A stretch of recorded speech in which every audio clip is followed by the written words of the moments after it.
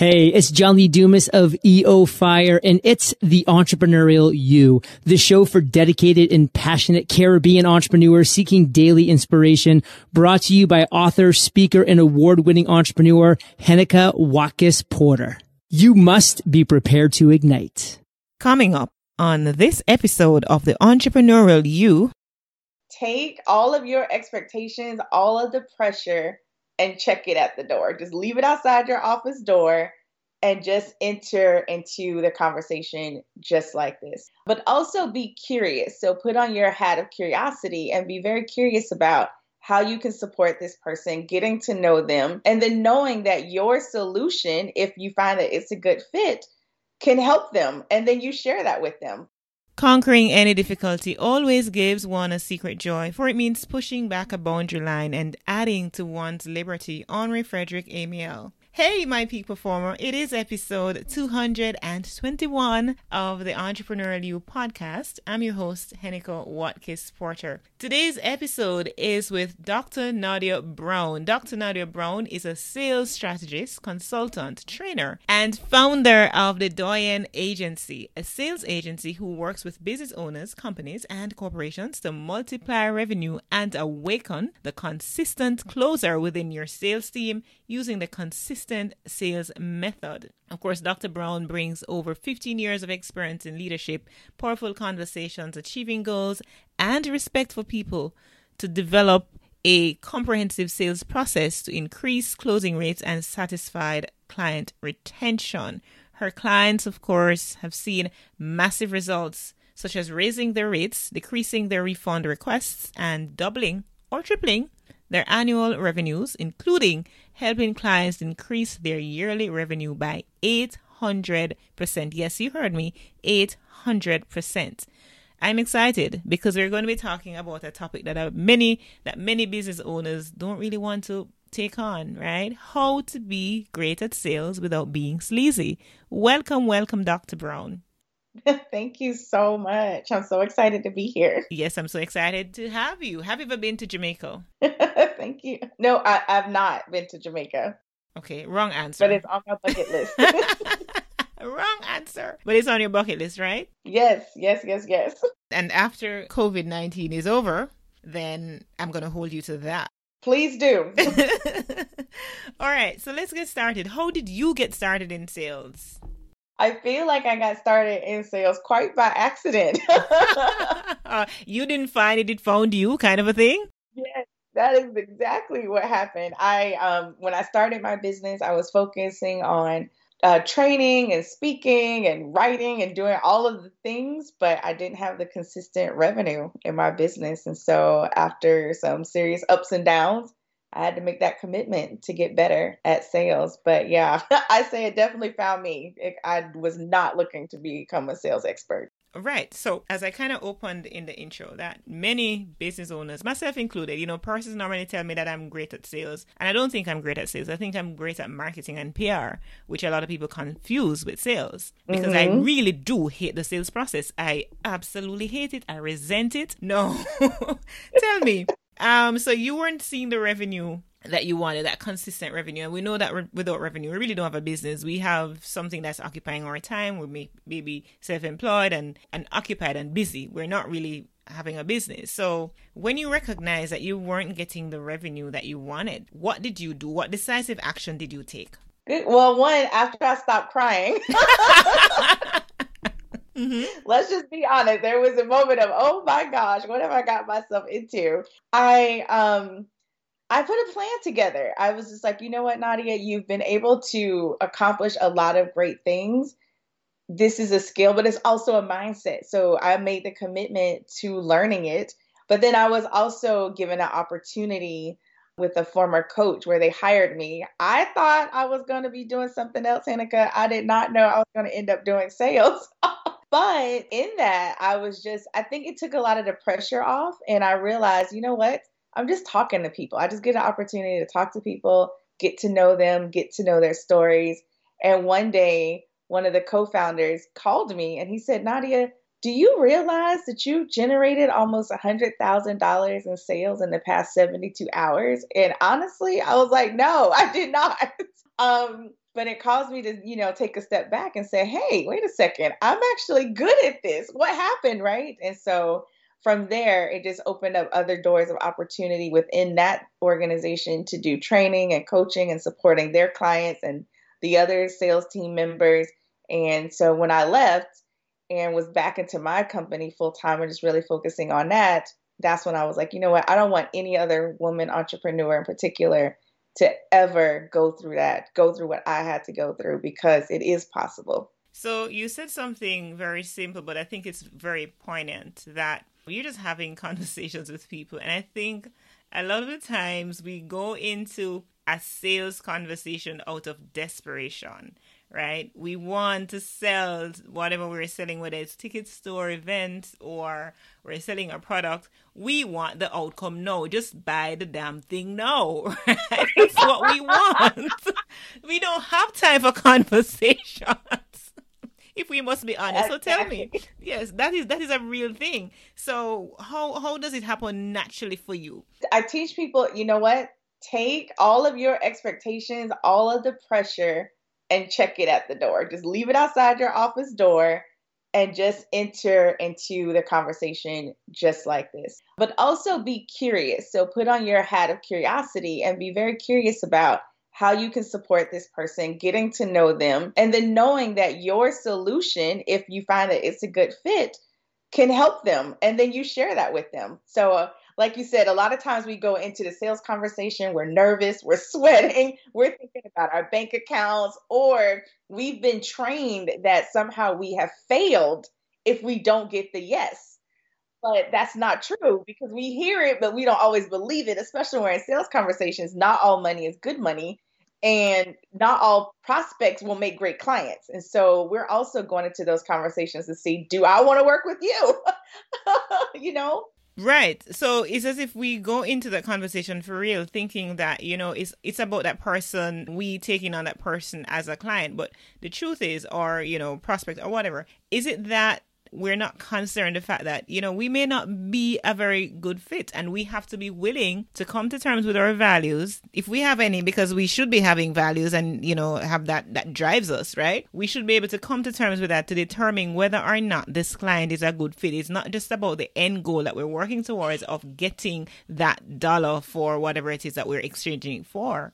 Yeah, yep, absolutely. And sometimes it's also about posture. I think sometimes we go into a sales conversation, if we're not careful, with the attitude that they need to hire me. It's like you said earlier, almost that air of desperation.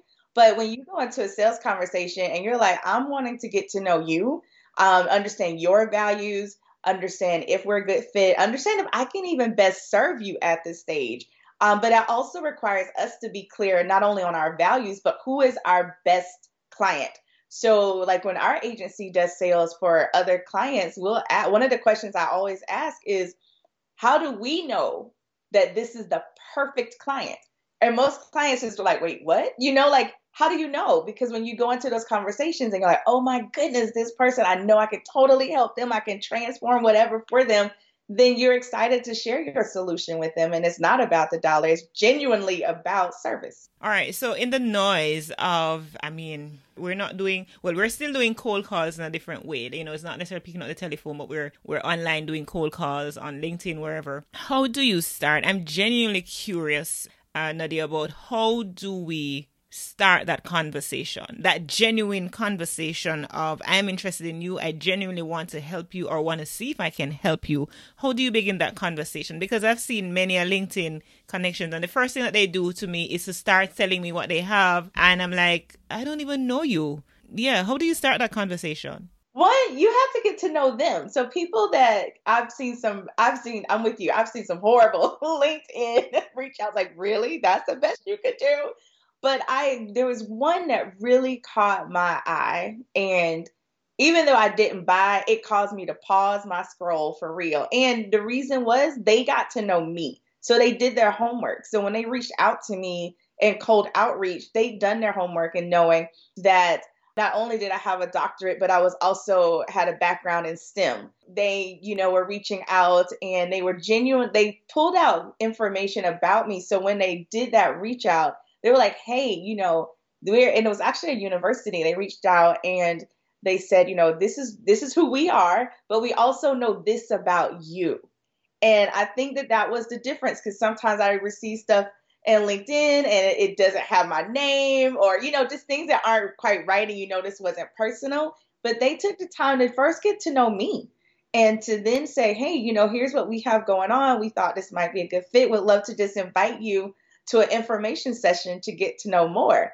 And while I had no intentions of getting another degree, I did go to the information session because I was just curious about what they were doing, and because they'd taken the time to at least get to know me a little bit before they reached out. Mm-hmm. So obviously, what is very important is time, and we don't have, it seems, a lot of that. So how do we get very deliberate? Because we have so many connections on LinkedIn. We have 2,000, 3,000, whatever, however many people. And we perhaps think in our heads, if I spend X amount of time on person A, then all these other people in my network, then I can't reach out to them. And it's like you're feeling frustrated and you're feeling anxious and all of these things. How important is just crafting up a time so that you spend that time with a few people rather than trying to reach out to 100, 2,000 people at once, and you're not being effective? Great question. And one of the things that I think is really important, while numbers are definitely important, we know that, or they play a role, I should say, lead qualification is also just as important.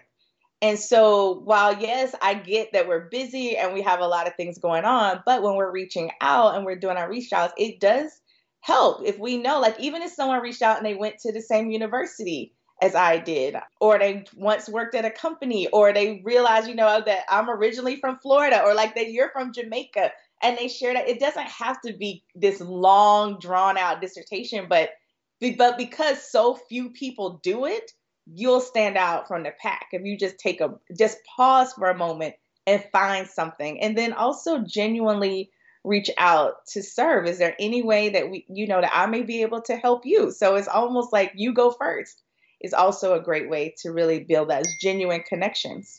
All right, so let's talk about building rapport, because I know that in connecting with people, sometimes I think the fear comes in and the uncertainty and anxiety comes in because we don't know what the first thing is that we should say. So how do we establish that first point of contact and build a rapport so that meaningful relationships can be formed? Good question. Sometimes it goes back to kindergarten, just practicing good manners, like, hi, how are you? And sometimes it doesn't translate the same in social. So sending videos works, taking the time to craft a video. And again, because conversationally, it just comes across different, even if it's voice. So sending an audio message. So sometimes voice memos versus just written text, because then people can hear your inflection. They can hear whether or not you're smiling. So being creative, but just, genuinely reaching out. Hi, Hennika. I noticed that you are doing, again, that requires us to know something about them. And I was curious if you would be interested in even scheduling time to connect, or just genuinely wanting to get to know and build relationships with people in my network. I remember someone recently reached out to me cold. And one of the things that stood out was she was like, not only did I, look at your LinkedIn profile, but I noticed that you have a YouTube channel. And she put the YouTube channel name in there. And I found, the content that you've been sharing is really, really interesting. But I also work with, powerful women entrepreneurs. Again, that was actually someone I responded to. And I was willing to take the time to have a conversation to get to know her. So it pays to take a moment to pause. She didn't have to watch all my videos, but the fact she knew the name of my YouTube channel, it was like, oh, well, at least you did that much.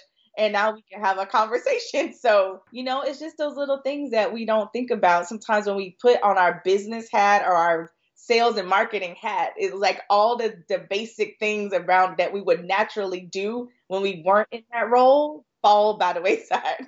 And for sure, I know that video really works, because I remember my first virtual conference that I hosted a couple years ago. One of the things when I was reaching out for speakers, I did it on video rather than sending, a long email. I just sent, hey, check this video out that I made specifically for you. And it was personalized, requesting the speakers, and the response was very good. So that personal touch is what I'm hearing you say, to stand out. There is so much noise right now. And even now more than ever, Nadia, that the mood online is different. The mood has certainly changed online. It's not as before where people were online a lot, yes, and it was already crowded. But right now, I think persons are being more intentional because the pandemic has forced us to think about what is important. And so people are in that space of zoning in onto what is important to them and for them. So standing out now is even more trickier than it was before. I agree. I think people are exhausted. We're tired of being online. Even those of us that were doing some of the Zoom stuff before the pandemic, it just feels like it's just been expounded, so like, oh my gosh. Mm-hmm. So yeah, I think the other thing too is for us to also genuinely go into the conversations and the approach expecting it to take longer to build rapport. Sometimes it's almost like we want to meet someone and it's like going on a first date and then asking someone to marry them by the end of dinner, right? Mm-hmm. It's like, really? So if you build out your sales process with that in mind, it may take a while for us to connect and to really, whether it's to schedule that initial call because people are busy or just to grab someone's attention, even when they have good intentions. We just have to, put that. But sometimes we're in our own little bubbles.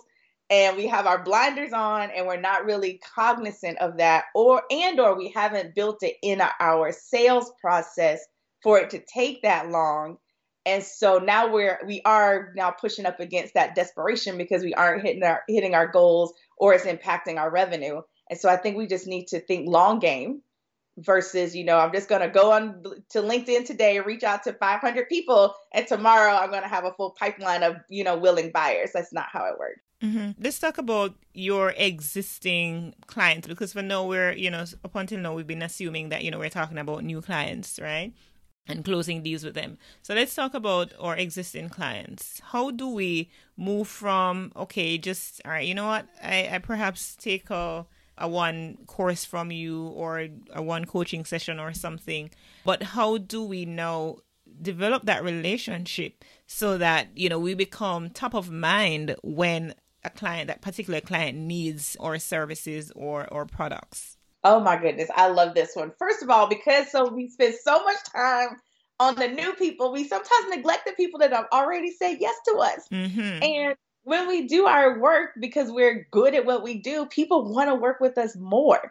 And so depending on your product delivery, and when I say that, is it if it's just an online course or if there's more of like a consulting project, build in one regular touch points, but also at the end of that particular engagement, have some type of debrief or some type of meeting to wrap it all up. And where you talk about here are the milestones that you've been able to accomplish. Let's look at if there's any way that we can continue to work together and just build that into your process. And so often we don't take very good care of the people that have already paid us.